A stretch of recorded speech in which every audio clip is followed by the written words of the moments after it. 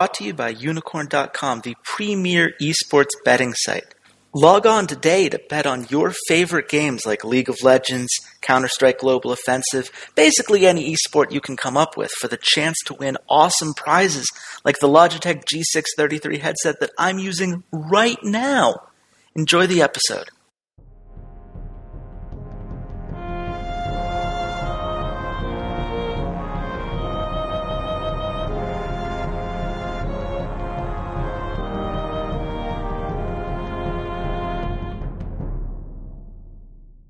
Hello, Internet. This is Chase Redshirt King Wassenaar. I am the editor-in-chief for Imperial Esports, and welcome to a very special edition of the Rough Drafts Guess the Lines podcast.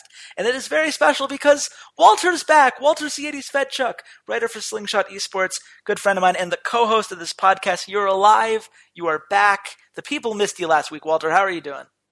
I'm doing better than I was last week. I can tell you that much, and despite my disappearance, I still was able to watch the games and write some interesting things that you guys can catch over on Slingshot and discuss them with you. Yeah, absolutely. I think it's kind of fun that we actually took a week off of talking to each other because it means that we get to kind of, gauge each other's reaction. Like, I have no idea what you thought about the last 2 weeks. So you guys will be hearing our opinions for the first time at the same time we hear each other's opinions. So this is going to be kind of fun to see where you end up on things, because I have some strong feelings about this past week of European League of Legends. And it starts with Fnatic, the first team we want to talk about this week. And Fnatic has been, I think, a perplexing team throughout the season. I don't think anyone is surprised that they managed to go, it's another week of Fnatic going 1-1. They're very much at the middle of the pack right now. But I think the way they did it, and even how they looked in the game that they won, led to a lot of questions. So, Walter, I'm going to start by asking you, what are you seeing about this Fnatic team that has led them to struggle so much in the early game, especially Reckless, who's been just getting caught out time and time again? I don't think it's anything new with Reckless. I think that he's shown a propensity in the past of making some very poor decisions in the early game. He just doesn't have a support now that's able to rear him in, that's able to provide the vision control to keep him well protected, to provide all the peel that he needs. Yellowstar very much has made Reckless's career safe. He was very much the guy that, okay, Reckless, no, you don't have to walk out there. I'll go with you. He always made sure that vision was set up when he wanted to do a split push. And that's just not happening nowadays. So I don't think it's really Reckless has changed in any way, but the team around him has changed. And he hasn't adapted to the fact that he doesn't have the ward control that he used to. He doesn't always have that Yellowstar, Alistar in his back pocket, ready to protect him, et cetera, et cetera. Yeah, no, I think that's absolutely fair, but it does lead to this question of what is it about the team that's around him right now that has continually had these issues? Because these are not, when you think of Fnatic, you don't think about team just seeming to be on different pages, being unable to communicate effectively, having Fabivin show up late to fights on a lot of these occasions, especially in the G2 game, which was kind of disappointing, even in a victory. I didn't feel great about how Fnatic played there, and I doubt Fnatic does, given how close they were to losing that game. Do you think it's just a matter of some philosophical differences on the board as far as how this team wants to play the game right now, or are we still feeling the ramifications of a Fnatic without Yellowstar? I think it is some philosophical differences. I don't think they've really found what their identity is. You look at G2, and their identity is very, very simple. Even after they experimented for the first couple of weeks, it's a very, very early, aggressive, snowball the game early on for the carries. And if not, you have Kikis that's just playing these monstrous tanks that he's kept protected because of the aggression, that he's able to scale up and turn into like this sort of unkillable monster.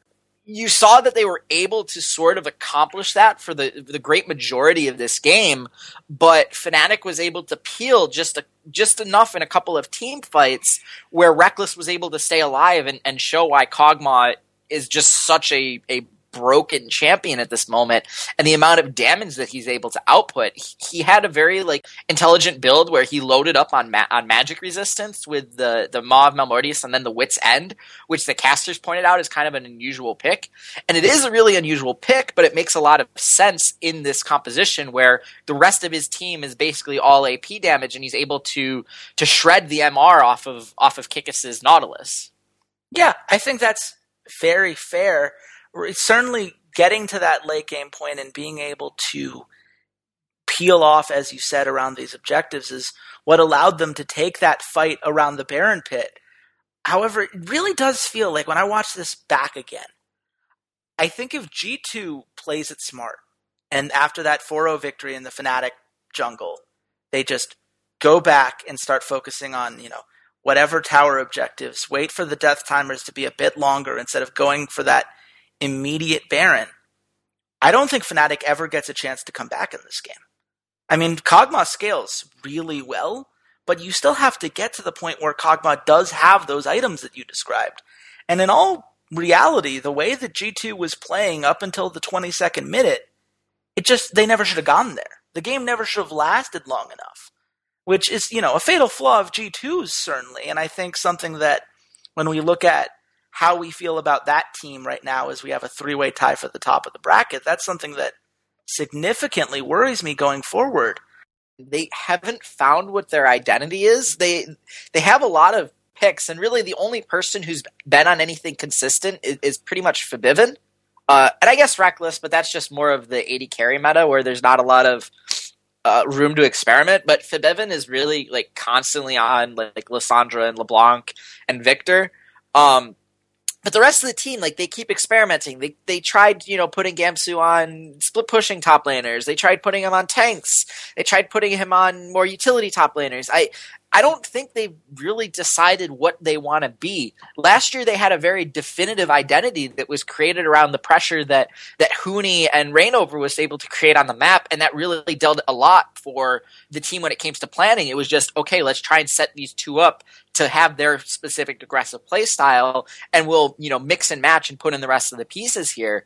And the problem is Spirit and Gamsu don't have that same style of play. Spirit has really fallen off, in my opinion, in the last couple of weeks, where he's not being effective in his early game. Even the game against G2, it felt like he wasn't accomplishing anything in the early game with Nidalee, and highlighting one of my problems that I have with Nidalee as a champion in general. But they just haven't found their identity. And I think that's a huge issue for them. I think it's a huge issue for Origin, the other team, one of the other teams we're going to talk about, and even going over into North America, TSM. I think all of these three teams where we thought they had this massive amount of talent, we thought they were going to be phenomenal, have just taken way too long to figure out how to make all of that talent work together and what they want to accomplish with it. I think that's totally fair, and I think it's something that personally I find surprising just because Daylor is the guy who we assumed was going to make this transition easy. He was seen as, the coach of the year, a guy who went 18-0. You don't do that without a guy at the helm who really understands the game and understands how to get the most out of his players. And we're finding more and more that I don't think that they do know how to get the most out of these players. And I feel like Fnatic managed to beat G2 because G2 beat themselves. They played a very aggressive game. They gave Fnatic openings, and Fnatic is a talented enough team on an individual basis to make the most of it. Even if Spirit didn't do a lot in the early game, his poke damage still mattered as those late game fights rolled around. The ability for that composition to siege did matter, and even Gamsu, who I don't think had a particularly great early game in that round, was able to scale up and be this super tanky Maokai that just made sure that Reckless was never going to get touched. But when they played a more passive team like Splice, there was never an opening. And it's not that Splice wasn't trying to make plays. Certainly Wonderwear played a game that, I can't believe I'm saying this, but Wonderwear played a great game in that one. His Nautilus was on point. The flanks were great. I was genuinely impressed by how he played it. But there just weren't a lot of overextensions and abilities for Fnatic to capitalize. And it just feels like a team with Gamsu, a team with Spirit, should be able to be more proactive than this. I feel like it's a very reactive team. And the problem with this meta is that I think that being proactive is such a huge part of the game right now. Having an aggressive jungler, having a top lane that can push and make plays, it feels so important to the core of how a team works right now and how you're able to get wins at this kind of level. And if you're not able to be proactive against a team like Splice, who we have seen time and time again have, very exploitable weaknesses if you come at them, that worries me. Getting 0 kills against Splice is incredibly worrying to me. And I don't know if it's an identity problem or if it's a passivity problem, where they just want to play for this late game and are failing to understand how much you need to be proactive in this meta. But either way, I am concerned. I think there are a lot of question marks around this team, and reasonably so. Gun to your head, Walter. You had to put money on whether or not this team bounces back. Where do you see them? Well, 13 days ago, according to my Unicorn account, I placed a 50 Unicorn bet on them for winning the split. And I can tell you that's 50 Unicorns well wasted. This looks like a team that is just going to kind of stumble into the playoffs. Best guess is that they get in, they win their first match, they get a little bit of an upset, they get into the semifinals, they get a bunch of circuit points, and they go and they spend this break between the spring and summer splits trying to figure everything out, maybe replacing a player and trying to just reestablish themselves going into the summer split so they can, attempt to either win the summer split or put themselves in a really, really good position in circuit points for the regional play-in. Yeah, absolutely. And for the record, for most teams, when you lose 3 of your 5 players, this is a very natural situation to be in. I think that we overestimated at the beginning of the season just because Fnatic had done it so recently, how hard it is to rebuild an entire team from the ground up and rebuild your identity, especially when so much of it was built around this one player in Yellow Star. They lost their shot caller. They have to figure some things out, and it takes time to do that. But we're now 6 weeks into the season. And if they haven't figured it out yet, it doesn't feel like it's going to happen this split. And I'm very curious to see how they handle the midseason break, because I think they're still a player away. I don't think this roster is going to Worlds, even if they figure some things out. They do get to go to a World Championship, though, automatically. That's true. It's oh man, poor Fnatic fans. That's not going to be fun. I don't think that's going to be nearly as much fun as it looked a couple weeks ago. But speaking of things that aren't nearly as much fun as they looked on paper, Origin, man oh man, I have a lot of strong feelings about this team. Walter, when you think about Origin right now, what's the first thing that just pops into your head? Told you so. That's true. You did tell us so. No. Yeah, they're not very good. They're not very good. Power of Evil is not an upgrade in any way, shape, or form over Xpeke. And I'm very sad, but we've gotten bad SOAS for 5 weeks worth of games. So 10 out of the 12 games we've gotten bad SOAS. He looks like total shit. He does not look like he belongs in the LCS right now. And we obviously saw the Riot editor got lambasted for his comments about him, so as to the point deleted his Twitter account at one point. I don't know if it's back, but it was completely disabled at one point. He is the one person on that team that is so far underperforming so far that you have to consider replacing him. If you're considering replacing any player on that team, Soaz is at the top of the list, and then way farther down is, okay, bring Xpeke back in for Power of Evil. That's literally how it goes. So, man, he had an okay week, I guess, with the split push, but he's playing like it's total shit. You're really letting me use a lot of those beeps today. Congratulations on that. I have no other word to describe it. He's just awful. He's horrendous. I don't blame you. Look, he has the worst goal differential at 10 minutes of any top laner in the league. And it's funny because when you listen to the cast, they talk about him almost like, he's some sort of a victim of circumstances. Look, So as we criticize it, but you have to understand they're not throwing resources their way. They're not helping him. Don't you feel bad that they're not helping him? And here's the fun fact. He's getting 20% of his team's gold. That's not, it's not towards the top of the list. Adam, for instance, is getting a bigger portion of his team's gold share, though obviously there's less gold to go around. But, he's not getting such little resources that it can explain all of his drop-off. That doesn't explain why he's doing less of his team's damage by percentage than Wonderwear is right now. That doesn't explain that. It doesn't explain why his CS differential at 10 minutes puts him below Steve. That's not where Soaz should be. And I don't say that in a way to, come at Soaz in a way that, he's obviously, the way he reacts on Twitter, the way he's always reacted to analysts in general, he's very, for lack of a better phrase, sensitive about people blaming him for certain things when there are obviously ways that Origin can play more around the guy. But honestly, why would you right now? What is he doing right now that would make you say, yes, I want to play around that? Is it the 2.4 KDA that puts him just above Freddy 122, but below Steve, Gamsu, and anyone that you would really want to put on that list? Like, congratulations, you beat Freddy 122, Wonderwear, and Adam in KDA, but you're Soaz. Like that, it's amazing that we have to put him in that part of the conversation. And until that changes, what do you do? For a team, for the identity of a player who used teleport so well, that was always the Fnatic thing. They go double teleport. That's the Peke Soaz thing. They always go double teleport. We do the death bushes. We do all this. It's all about like this crazy team play. He's one of the worst players in the league when it comes to kill participation. He's at 58.7%, which is the worst among top laners. Mm-hmm. And, fourth worst when you're talking about players in general. And oh, by the way, the third person on that list is Power of Evil.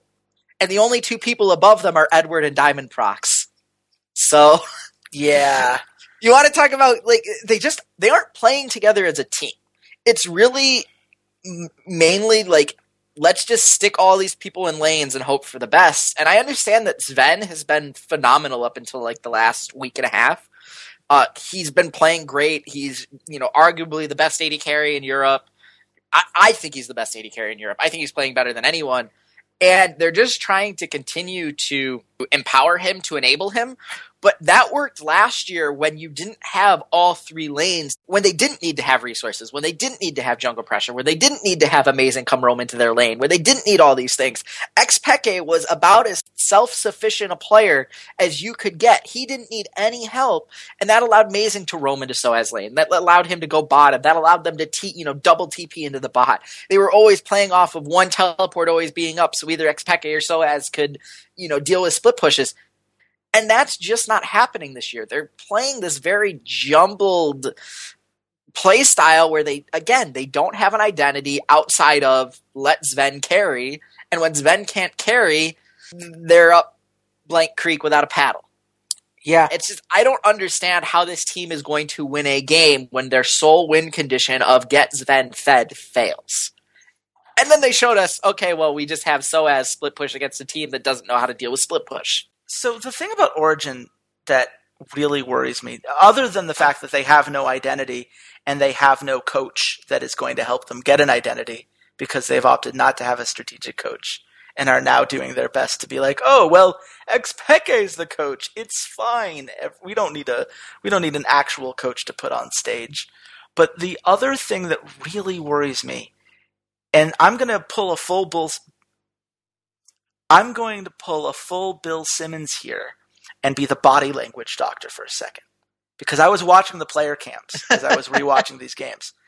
And I got to be honest with you, Sven looks exhausted. Yeah. Sven looks absolutely exhausted. You can see on his face he looks stressed all the time. He's not focused. He's missing flashes that he never missed before. There was a Janna tornado that got him under a tower that never should have hit and never would have hit had he been playing the way he had at the beginning of the season. And yes, they got away with it against Elements because Elements made some other mistakes. They don't really know how to shot call in the late game. But at the same time, you can't count on the other team making those kind of mistakes on a week-to-week basis. And right now, Origin's just the team that's better than the teams that are below them in the standings. They haven't threatened any of the teams that they would theoretically play in the playoffs. And when you see that, we still have 3 weeks left to go, and Sven's exhausted, Soaz is just refusing to teleport at times. There were several fights in which the casters are like, and Soaz is going to teleport any minute. No, I guess he doesn't. I guess the call was for a tower. I guess that's the way we're going to go, because it just seems like he doesn't have faith in the rest of his team to do what he needs. Soaz has that look of, if you've ever channel surfed and come across Keeping Up with the Kardashians, there's that face that all of them have when their mom is talking and they don't care what she's saying. There's that stereotypical Valley Girl face of whatever. Mm-hmm. That's permanently on Soaz's face. Yes. I don't even care what's going on. Yeah. I just made a Kardashian reference on our podcast. I think I'm pretty good. And I appreciate you for that, for the record. It is one of those things where I genuinely do feel like half of this team is just checked out. I think they've said, look, Power of Evil didn't pay off. That sucks. But at the same time, Xpeke probably isn't playing to the same degree that he was before. Otherwise, you would have imagined we would have seen him by now, right? I mean, I know he said at the beginning of the season, I'd love to play. I definitely plan on playing at some point, but we're 12 games in. He hasn't even hinted towards actually hitting the stage. So it seems Any of his references to playing have been for either the playoffs or the summer. Yeah, that doesn't reassure me. I don't like the idea of Xpeke coming in for the playoffs having not played a single regular season game. That's not really how this works. But honestly, who do you have faith in this team right now? Do you going to put your faith in Amazing, who wastes tons of time in the jungle and never seems to be there to make a play when the team really needs him to? Are we supposed to just hope that Soaz can keep getting handed Fiora or these other hyper-scaling split push champs and just not be challenged by it? Because otherwise, it's going to fall on Sven to do everything, and I don't think mentally he can do it any much longer. Until the game against H2K, Sven and Mithy had been the best bot lane in the LCS, in my opinion. I think they've been better than pretty much anybody else. And the problem is just the rest of the team around them has been a dumpster fire and can't accomplish anything. I'm going to have to give the best bot lane to H2K. I think Forgiven is awesome. And I think that's fair. I mean, that's my personal belief, is I think that consistently across the board, Sven and Mithy have been amazing until the game against H2K, where they just completely fell apart. That's fine. Forgiven and Vander, Hjarnan and Kosting are probably your other two options. Those three, I just think that Mithy in particular is kind of shadowed by the fact that Origin isn't performing very well. I think he's doing a lot, and him and Zen are playing very, very well, and it's just sort of being overshadowed by, the failure of Power of Evil to commingle with the team, the failure of Amazing and Soaz to live up to what they did last summer. But I think that's your only hope, is you just keep trying to play through Sven and hope that at some point Soaz and Amazing and Power of Evil get their stuff together. And I understand that, from a factual standpoint, I understand that you basically have to play through Sven at this point because the rest of the players just aren't there. But I don't think you can succeed in a playoff series if you're that predictable. And right now, Origin is the 6th seed. They would be playing whoever loses the 3-way tiebreaker between G2, H2K, and Vitality. Oy. That none of those series go well. I think all of those would be 3-0s right now, especially if they only have one way to play. They have to play for the 5 seed. Because then you maybe play the Unicorns of Love, who I think we're going to see the 4th jungler in 7 weeks. So, who knows with them, I guess. It's just, you'd rather do that than Vitality, H2K, or G2, probably. Yeah. I don't know what Origin's out here is. Because I think if you ride Sven this hard and just go all in on that one concept, you're going to exhaust him. You're going to alienate guys like Soaz who want to be the center of a team, want to have the team play around them. And, honestly, Power of Evil's that way too. We haven't seen them ever play around him the way that Unicorns of Love did. That's never happened. And I'm not saying that they should or that they should have to, but right now, you've got 3 guys that theoretically would love to be played around, and Sven, who's just exhausted. And I don't know how you get back from that. I don't know. Maybe they need to just take a spa week. Just take the week off of practice. Just find a way to, really go up to the mountain somewhere. I don't know. Just anything. No, I can't. No, that's a terrible idea. That's terrible. That is a terrible, terrible, terrible idea. Fine. Well, I'll have to close down my LCS spa business that I was planning to run. We'll move on to Elements, which I'm surprisingly more optimistic about, even though they lost this Origin game. They're a weird team. Can we agree that Elements is like the weirdest team right now in the LCS for Europe? I guess. Yeah, weird. I guess weird makes sense. I don't know what else I would call them. What else do you call a team that plays really well for 20 minutes and then really terribly from that point forward? They're unusual. They're Cousin It. That's what they are. They're Cousin It. They're Adam's family. Are any of their names Adam? Let's start with there. Well, no, Adam's on Giants. You got we have Steve there, unfortunately. Steve. Yeah. Steve would be an interesting member of the Adams family. He'd bake the cookies for them, probably. They'd probably look. It would cheer up their day. They're a very dark family. They could use some cookies to brighten up their whole house. I think that'd be fair. But let's talk about this team in particular, because I have some things that I really like about the way they're playing, and I have some things that I really, really don't. And I guess the start is this side wave control they've managed to keep up in the early to mid game. Do you think that this has been a change in philosophy that has allowed them to play more in that style, or do you think that we're seeing Steve and Mr. Rallis and Spraddle to a certain extent really take a step forward in that regard? I think it's Steve and Rallis just being more veteran players and just sort of understanding. They probably learned a lot in their previous LCS stints. I know Steve probably learned a lot when he was on Roccat. I think it's just kind of experience, and they're intelligent enough to realize that even if they win a team fight in the mid lane and they take an they take a tier 2 tower, if their side waves are pushing on them and threatening their tier 2 towers, they can't really get anything else out of it.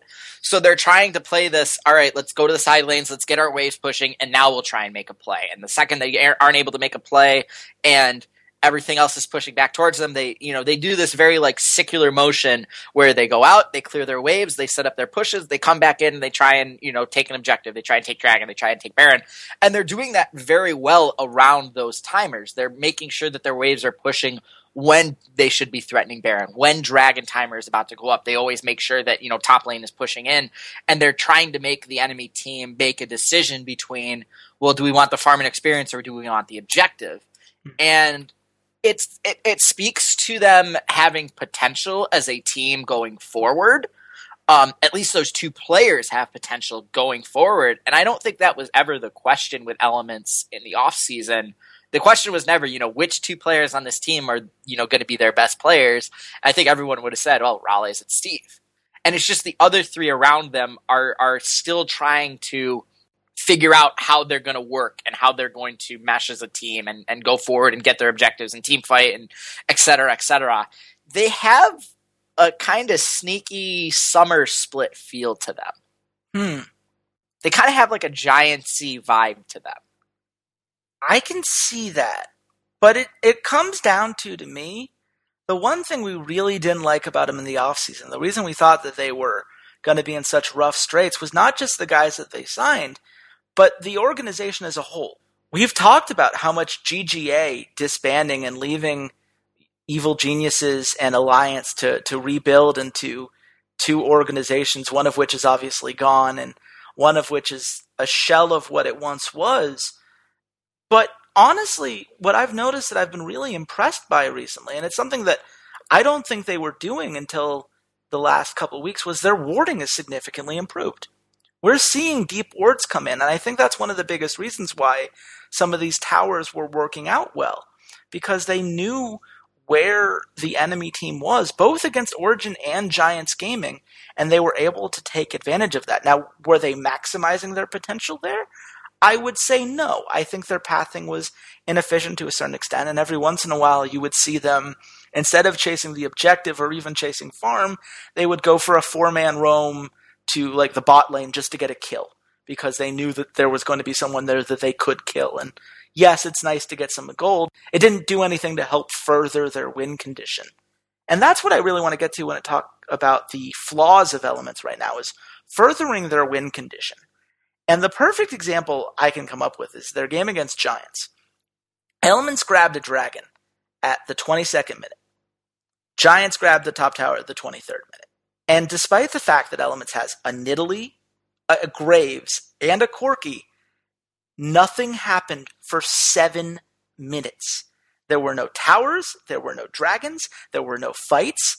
They just stepped back, and instead of making any play, just allowed the scaling to come in from this Giants Gaming team, and it's what ended up costing them. So do you think it's a shot-calling mistake that the team just doesn't feel confident enough to pursue some of these plays once the obvious quote-unquote objectives go down? Or do you think that there is a fundamental problem in how they're playing that part of the game from a mechanical perspective that's coming back to haunt them here? So the problem with this game was that Giants had really, really easy wave clear anytime that Elements tried to set up any type of siege. You have the Gangplank barrels, you have the culling from Adre, you have really easy engage onto teams that are trying to siege in the Bard ultimate and in Rammus flanks. So it seems more a like pick and ban issue where they set themselves up for this siege composition, but it proved to be ineffective because of what Giants built around it. The last pick Azir was just really, really bizarre. And Ica has like the weirdest champion pool out of anyone in the LCS right now. Like his champion pool, nobody else is playing Morgana mid lane. Nobody else is playing Azir. Like I want to go look at his champions right now. He has 1 game on Azir, Corki, Lulu, Ryze, Lux. He has 4 games on Victor, 3 on Morgana. Like, he's not playing. There's no Ahri. There's no LeBlanc. There's no Lissandra. Like, those are staple mid lane champions, and he's not playing them. And it seems really weird. And it just sorts of. I understand the concept of wanting to have the Azir ultimate to disengage the Rammus, but unless you're using the ultimate in a choke where the Rammus can't get around it, it's a Rammus with home guards. Like, he's just going to go around it anyways, or he's going to flash over it. Like, it just seems really inefficient. And they kept getting wave cleared, and they kept getting scared off of towers, and not realizing, like, a Corki with Trinity Force and Ica, the Azir with the W, can take towers pretty quickly. Mm-hmm. So, I don't know. I think it was that their composition was pretty easily countered by the Giants gaming composition, and they just also didn't have confidence to try and force those tower sieges. Yeah, that's really where I come down on. I'm more in the latter camp, just because, again, you have an Azir. Towers should fall. There should be a play. There should be an amount of pressure you can put just by the simple fact that Azir's kit is perfectly built to do it. And I understand the wave clear was there, but when you were as far ahead as they were, let them fight you. Like, if they're coming out for a wave clear, if they're going to put themselves out there, siege onto them. Have some confidence in that fight. And really, I think that you made a great point about Ica's champion pool, and I think Ica in general is the most obvious piece that is holding back this team. I think Spraddle has made strides of improvement. I don't think he's great. I think he is LCS capable at this point. He had some good skill shots and some moments where I'm like, oh, that is a good play. That is an LCS caliber play. And Gilius is not my favorite jungler in the world, but certainly you can do worse. He's been better than expected. Better than expected. He's been better than expected. Thank Ica you. has been exactly what we expected. And I guess that's where I really come down on it, is we went into the season saying Ica is a challenger guy. He's not ready. He didn't do all that well in the challenger scene compared to the other new mid laners that were coming in. And he's not ready. He's not holding his own. And when you're forced just to keep up to pick suboptimal picks in that mid lane, you're giving up a huge concession. You're basically telling the enemy, like, congratulations, here's the middle of the map. Here's something that will undoubtedly come back to haunt us when the team fight phase comes in. Because we are just not going to pick the things that you are most afraid of right now. I'm not afraid of Morgana mid lane. I'm sorry. Like, I love Morgana. I love playing her. But that's not what's going to win you games in this meta. Let me put it this way. I'm a terrible laner when it comes to playing the game. I'm very bad at it. I tend to play jungler support. But when I have to play mid lane, and mid lane is my worst lane in particular, when I have to play mid lane, I play easy farming champions like Swain and Morgana. Yes. Because they're kind of like idiot proof. Like there's very few ways you can make a mistake on those champions. You just keep farming. That's all you have to do. You put down your AoE, you clear the wave, and that's it. And then when you get to team fights, you black shield someone and all. When your mid laner in the LCS is playing a champion like that, that someone in like gold level league that's not good at the lane is like, that's my go-to pick, you have a problem. Yeah. And look, Morgana has her uses, but it's against very specific compositions. If the enemies were going, all magic all the time, then sure, go ahead. But that's not what this meta has been, if anything. The AD carries have been the strongest part of most of these compositions. We're seeing, things like the Graves, things like the Quinn. Morgana is like the least viable thing right now as far as how to deal with this massive damage output we're seeing from some of these AD carries. And this is what you're stuck with, because you're stuck with Ica, and Ica can't play the things that you'd prefer that he plays right now. And, that's unfortunate. I think that in a different world, Ica has time to play through the Spring Challenger Series, maybe develops a couple picks. Right now, if you're Elements, like, your goal is to be 7th, so you don't have to play in relegations, and that means sticking to Ica's comfort stuff, even if it hurts you in the long run. But I don't think that this was what was best for Ica's career or this team in the long run. I don't see how playing these very comfortable, very exploitable champions is going to make this team better, is going to make Ica better. And as we've seen now, if they can't figure out how to make this late game shot calling work, it doesn't matter how comfortable he is or how much they're able to set up in these side lanes, they're gonna lose. And you can't lose the way that they did this week. These were really, really tough losses. And Giants in particular is a loss you really didn't want to give up. So now they've got a tough road ahead. They've got to play Fnatic. They've got to play G2. They've got to play H2K. They've got to play Vitality. They've got to play Unicorns of Love. These are not easy wins. This is a team that could go 1-5 in their last 6, and that's assuming they can beat Splice again, who I think is taking an uptick if we're supposed to believe what we saw against Fnatic. So we'll see. I am not very confident about where this Elements team goes, but you know what I am confident about, Walter? My smart money bets. I went 2-1 last week. I know you weren't here for it. You would have talked me out of the Rocket over Splice line, but I would have talked you out of that one. But I have a new rule. When both teams are terrible and you can take the points, just take the points. Because anything can happen, and it did, and it was wonderful. I've never been more proud of winning a smart money bet, but those bets made us an extra profit last week. We are at $627 that you could have right now if you were betting on unicorn.com, making $100 bets on each one we recommended. That's free money, people. Just listen to the podcast, put the bets in on Unicorn, and enjoy your time, because it's not only is it fun, but we're giving you the answers. It's like cheating on a test, except it's perfectly legal. They're putting it on their website. It's beautiful. Just follow our lead, and let's go into this Guess the Lines challenge, because you need to start catching up instead of following behind on our Guess the Lines challenge right now, because I'm up 9-2. I didn't penalize you for last week not showing up, but you didn't get any points, obviously. So you've really got to come at it today. And we start with G2 versus Elements. Don't think there's a lot of analysis to go into here. We've already talked about Elements. I think we can both agree that G2 is the kind of team that will make decisive calls in a way that Elements just can't right now. Where do you think the line is, Walter? I have G2 at minus 220. Oh, man. Oh, buddy. I know you took last week off, but we got to get you back up to speed here, because I said minus 400. It's minus 667.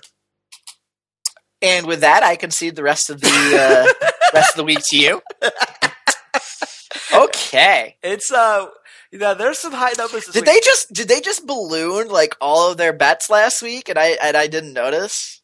No, there were only a couple high bets last week. The only two above 400 were Unicorns of Love over Giants and G2 over Roccat. I just think they really believe in G2, and I don't think they believe in Elements. I think that Elements right now has proven that they have some very significant flaws, especially against a team that plays the way that G2 does.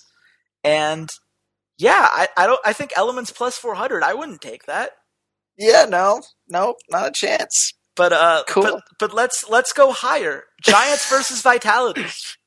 I mean, I went higher, obviously not high enough. I had Vitality minus 350. Yeah, you did not go high enough. I said minus 500. It is minus 909. I love this time of the year because this is the time where Unicorn says, look, we're done pretending that we don't have enough of a sample size to know who's good and who isn't. There are 6 teams right now that are good, and there are 4 teams right now that aren't, and that's how we're going to make these lines. And it's nice. It gives me a warm, fuzzy feeling to know that there's something reliable here that I can depend on when it comes to these lines. And believe it or not, Walter, that is not the highest line of the week. Oh my God. Well, like I said, I concede the week to you. Congratulations. Well, look, we're about to get lower. We don't have any super high lines for the next few. H2K versus Fnatic. Walter, is this a must-win for Fnatic? Yes. How do straight out? They absolutely have to win this game. I think they desperately need to, because they need to keep. They need to create distance between them and Origin, and they need to try and catch up as quickly as possible to Unicorns of Love. But with Unicorns of Love having this jungler change to Lolex, I mean, it might be easier said than done, because I don't know what Unicorns of Love are thinking on that. But yep, I think this is a very important game for Fnatic. They really need to get back on track. They really need to try and establish their identity. And H2K seems like they aren't 100% back to normal with Ryu being back. So, we'll see. It's going to take some time. I think that Vitality loss was a tough one. Whenever a game goes over an hour, that to me says it could have gone either way. I don't penalize H2K for that, mostly because I think Vitality is the best team in the league right now.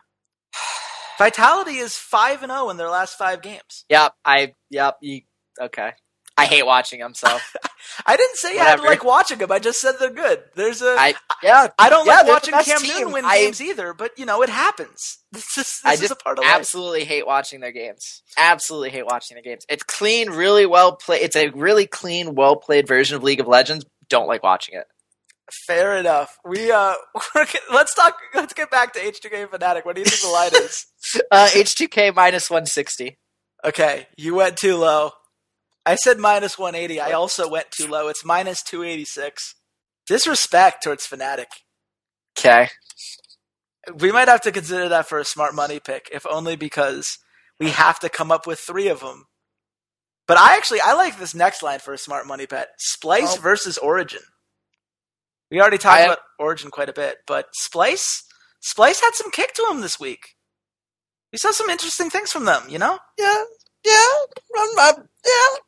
We'll see. I need a little bit more consistent. We need a little bit more consistency from them, in my opinion. So you're saying one good Wonderwear week isn't enough to convince you he's not the best top laner of all time?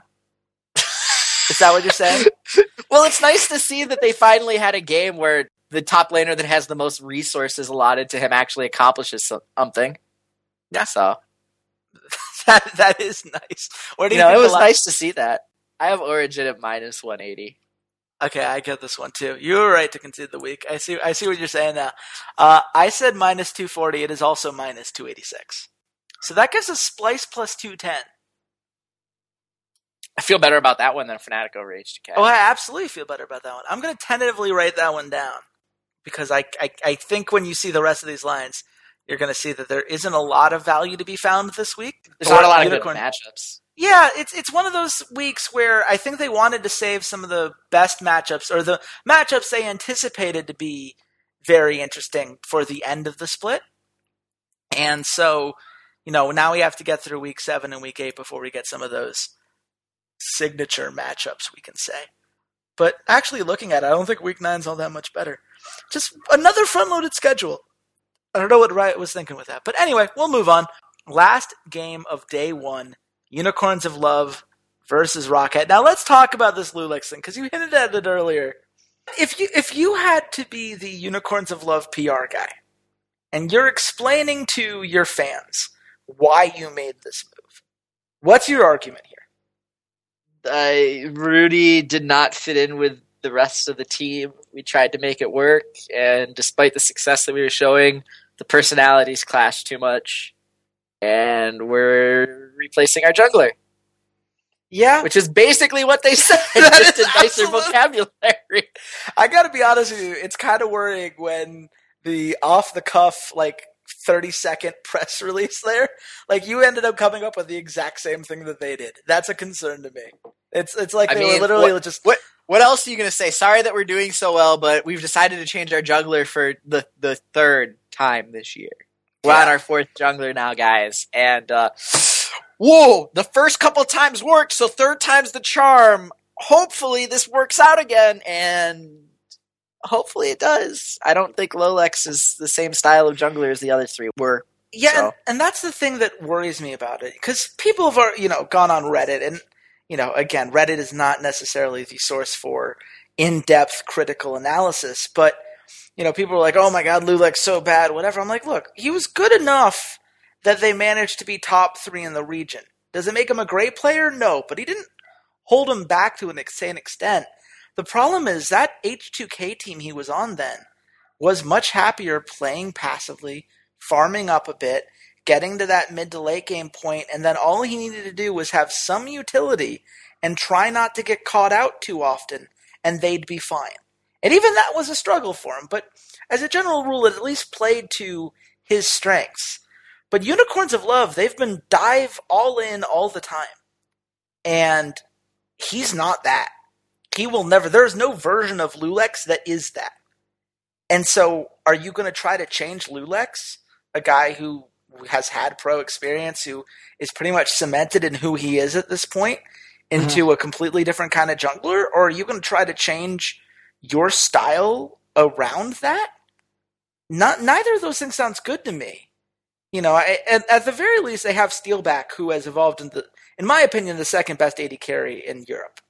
And that Whoa! Guy, I'm in. I'm totally in on Steelback. He has been incredible the last few weeks. He got the MVP in week 4. You could have made a very good case that he should have been in the OP5 last week, given how well he played. That game against Giants, he single-handedly willed that team to win. Right? He's really good at League of Legends. I think that if you gave him the kind of support that, if he was playing with someone other than Hylissang, I can't imagine what he'd be. Give him a Vander, give him a Kazing, give him even a hybrid or a Mithy. I think. Well, Hylissang's fine. Hylissang's been really good this year. He's good. I don't think Hylissang's been really good this year. We'll have to agree to disagree. I think he's good. I don't know if I would go really good. I think that's taking things an extra step. But either way, where do you think the line is on this? Oh, man. Unicorns of Love minus 200. Okay, I get this one. Damn it. I'm so sorry. I said minus 350. It's minus 370. Why would you have any faith in Rocket? They're 2-10. They're terrible. Again, my high line for the week so far was Vitality at minus 350 over Giants. Again, I hate high lines because I don't know how ridiculous it is to go that high. It's not ridiculous anymore. I look at it this way, I guess they're basically saying that the Unicorns of Love is going to win that game 78% of the time. I guess that's accurate. Yeah. I guess that's accurate. I need to go back to how I used to do it in the old days, where I would say, okay, I think this team is, wins 8 out of 10 times. So what does that translate to? And then I just saw the low one. Yeah, no, I think that'll be a good way to go. I do not like Roccat in this game, even with Lulex. It just you'd have to play through Betsy. That's the only way they tend to win games right now. They ended up winning against Splice this week, but that was mostly because they managed to pick Kog'Maw, and Kog'Maw is ridiculous. But Betsy's really, really good. And that's about it. And I'm pretty sure that Unicorns will have an answer. When Roccat gets relegated, Betsy's going to be a really good mid laner for Elements. Oh, come on now. Don't do that. Don't say these things. I'm saying it right now. I'm saying it right now. He's going to be a really good mid laner for Elements. I'm not okay with this sentence. I'm not okay with anything that's happening right now. I just want it on record. I'm not saying you're wrong. I'm just saying I'm not okay with it. Oh God, this is the worst part. Like, they're a 2-10 team. I know they're terrible, but I really need them to win like 2 more games so that they're not at the bottom of the table. Like, do you want to do a Mike and Mad Dog style, like go through Rockat's games and see which ones they could actually win? Let's do it. Let's finish the odds, then we can do it at the end. That sounds good. Okay, so day 2, Origin versus G2. I got this one almost exactly. Where do you think the line is here? G2 minus 180. Okay, I get this one in the week. Yep, of course. Yep. I said minus 200. It is minus 204. So not incredibly high. That's reasonable. I almost feel like it's being too fair to Origin, mostly because I think that G2 is much more confident in how they make these calls right now when they see an opportunity. I guess the concern is that they might beat themselves. But like, what's Origin's win condition here? Given the way that G2's been able to play right now, especially that bot lane, who's just done very well. I mean, split push, Xpeke. That's fair. Is that how they win? They pull the Xpeke? It did seem to work well for him in the first game this week, just letting that Fiora just push into the base uninterrupted. I get the feeling that perhaps G2 wouldn't let that go down, though then again, I saw their game against Fnatic. Maybe they would. It'll be interesting to find out. Next game this week, Giants versus H2K. You ready for the highest line of the week? H2K minus 350. Yeah, take the win. Okay, now that you know that the lines are super high, where do you think the line is if you could readjust? Now you're telling me that's the highest game of the week? I'm highest going game of the week. H2K minus 1500. Minus 2,000. Oh, boy. What was your guess? Oh, minus 600. I wasn't close either, but I mean, minus 2,000. Who was going to guess that? So it's the highest line of the season. Yeah, I'm going to put 5 on that. Giants plus 800? Are we sure? I mean, why not? Because you're betting against Forgiven. That's like the one rule we've created on this podcast. Is if you don't do that. Why not? Why not? I will say that's the one other thing that I did last week that you would have never let me do is I bet against H2K twice because I said there's no way they're going 2-0 this week. One of those bets comes through and we're going to win. And you did. You won one of them. I won one of them. It operated exactly as I expected. I aimed for the 2-1 and I got there. But that's the beauty of a hedge. But hedging against Forgiven, I'm not going to say I felt good about it. You know, it was one of those things where I wasn't able to watch the first game live because I'm like, if they just stomp here, I'm going to feel like such an idiot. Like I can't run that risk right now. But let's keep going. Unicorns of Love versus Splice. It seems like I'm higher on Splice than you are. But again, I think that's entirely recency bias on my end, so I understand why that would be the case. Mm-hmm. If Splice were to pull up the upset, how would it happen? What is Splice's path to victory here? Because it's very clear that it's not playing through Senkux, even though you and I have been begging them to do that for forever now. Oh, I think it is through Senkux this game. I think it's through Trashy and Senkux. It's hope that Lolex hasn't meshed into the team and take advantage of Fox, because I think Fox has been the weakest link on Unicorns of Love, despite how well he's been playing, and he's been playing very well. He's the weakest link, and I think you just have to go full bore at him, because he steps up into the lane at weird times, especially like on Victor. He'll step up into the lane to wave clear, not having the right ward control around him, and you can take advantage of it. But yeah, I think it's play through Senkux and just have Trashy play the solo lanes as opposed to bot lane, and just hope that Kabe just stay safe essentially and play through Wonderwear and play through Senkux. It is weird how few resources they give Senkux on a game-to-game basis. I don't understand what the philosophy is that's led them to this decision. I've seen enough of Senkux to know he's perfectly capable of carrying a game for these guys if they wanted to play that way. It just seems like they don't. And I don't know if that's a team decision. I don't know if that's I think it's a meta thing. I think it's a meta thing, and I have the same problem with Bjergsen over in TSM. I don't understand why they keep putting him on utility champions and not like trying to play through him. And yeah, Doublelift is a god; he's been playing phenomenally. But like, I just don't understand when you have someone that's the level of Bjergsen putting him on Lulu. And granted, statistically, he's done well on Lulu, but I think it's more meta than anything. Yeah, it just feels like LeBlanc or Zed would also work out, and those have been available. They just don't do it. But what do you think the line is on this game? Unicorns of Love minus 225. Okay, I get this one as well. I said minus 280. It is minus 357. And this is why I want to throw out Splice plus 250 here. I like it. Because one of those two... Splice has gone 1-1 for each of the last 2 weeks.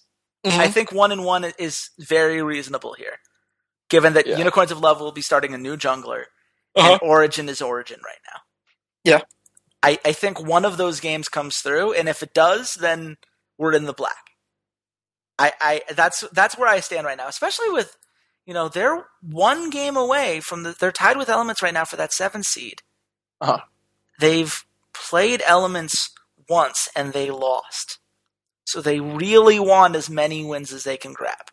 Because I don't think you want to be playing in a tiebreaker to avoid relegation. I don't think that's where you want to be. So it'll be interesting to see what they bring out there to try to.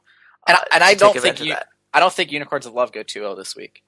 And I don't necessarily think it's against Roccat. I don't think they lose against Roccat. No. I don't think most people would lose towards Roccat. Here's the line that I think is the most interesting line of the week. Fnatic versus Roccat. Where do you think the line is?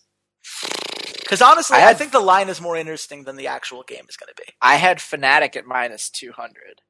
Okay, I get this one as well. Of course. I said minus 300. It's minus 286. Why is it minus 286? What? I mean, I know that Unicorns of Love are better than Fnatic, but are they 100 points better than Fnatic? Or I guess technically 84 points better than Fnatic? Like, that seems like a very weirdly low line. I don't know what Rockat's shown us that makes us say, oh yeah, well, Betsy will just hard carry against Forbidden and that'll be that. Like, what? Why? Why so close? I don't know. I actually don't know. It makes no sense to me. I mean, I guess Roccat won a game, but yeah, I don't see it. I don't see why it's so close. They're not going to get Kog'Maw again, so you're not going to get burned that way. I don't know. I found it to be a very weird and interesting line, but I don't know. The worst part is it means that there's no value on either side of this equation. Like, I still don't take Roccat plus 210. This is when recency bias must have screwed with their algorithm. Let's do the last line here. Vitality versus Elements. I think we all know where this is going. You have probably not guessed high enough. Where do you think the line is? Vitality minus 1 million because I said 300 minus 300. I said minus 600 at 667. So they couldn't go 666. It just emphasized my distrust of Vitality and my dislike of them. Theoretically, it is 666 repeating for forever, but I round to the nearest whole point. I mean, what's our smart money then? That's the problem. We don't do parlays as part of our smart money because parlays are such a mess to keep track of, and it's just so smart money. I think unicorns over Splice over unicorns. Right, we already have that though. We have Splice over unicorns and Origin. We need one more. That's the problem. Oh, we're doing both of them. Got it. I think we have to. Because I don't know where else the value is. Like, Do you want to take Fnatic over H2K? Because I don't. Origin over G2? That's plus 155. Yeah, it's either in play. it's either that or one of the two Fnatic games. You could either Fnatic over H2K or Rocket over Fnatic. Well, here's a question for you, and I'm just spitballing here. If you tell me Rocket over Fnatic, I'm hanging up this call. No! What about Rocket over Unicorns of Love, though? Because you already said Unicorns of Love is not going 2-0. So, are they going 0-2? I don't think so. But if any one of those bets wins, we're in the black. We only have to go 1-2 when we're in the black with those 3 lines. Which on a week like this, I just say hedge. Because all of these lines are so rough. There's no obvious value here. Let's do it. Let's hedge. Rocket over Unicorns of Love. God. I see, so far, betting on Rocket... Which is technically worse than Rocket over Fnatic. Well, right. No. Rocket over Fnatic's Rocket's only plus 210 there. We get better lines.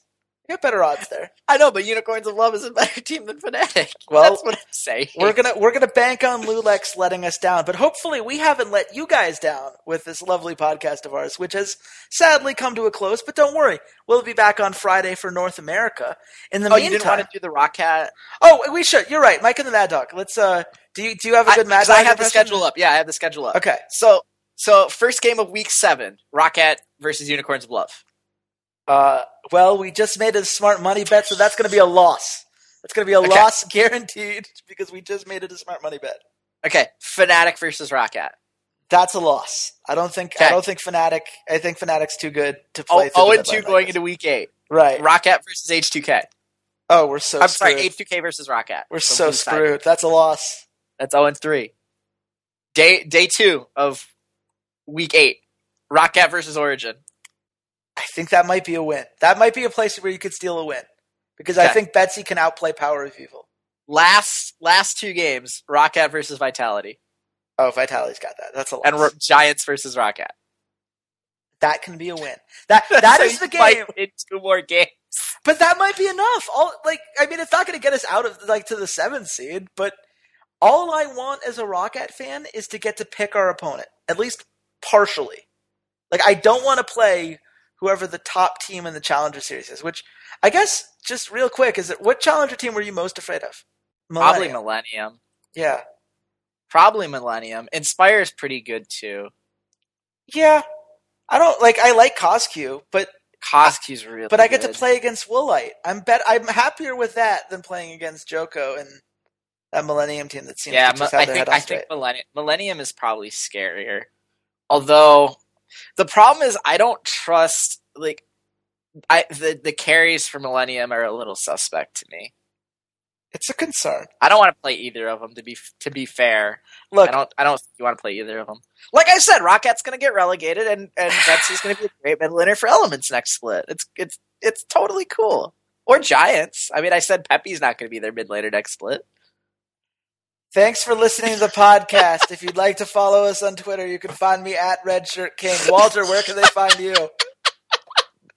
You can find me at C80s_LOL, ripping Chase's heart out on a daily basis, and at slingshotesports.com. The worst part is that I went into the season I don't want to root for Betsy. Why would I want to root for Betsy after last season? She's your best player. And now I'm we can't lose Betsy. That's all we have. That's all we have, Walter. You know what the greatest thing is? Is that I was a Gambit fan last year, and every single one of their players are doing fine. Edward is 1-1. Diamond was on fire before he got booted out. Yeah, I was going to say, Betsy's 2 of those guys aren't fine. We'll see how that goes. But Cabo Shard is phenomenal, and Forgiven is phenomenal. I'm having a good Widow season. Let me put it that way. Well, if you guys enjoyed the podcast and you want to hear more stuff like this, you want to hear more of my internal and external suffering, you should go to soundcloud.com/esportsroughdrafts or search for Rough Drafts on iTunes and subscribe to the podcast and leave reviews because that really, really does help us out. In the meantime, come back on Friday where we'll be talking about North America. And of course, go to unicorn.com for all of your esports gambling needs, and to read on the community page all the write-ups I do for these podcasts. So until next time, goodbye, Internet.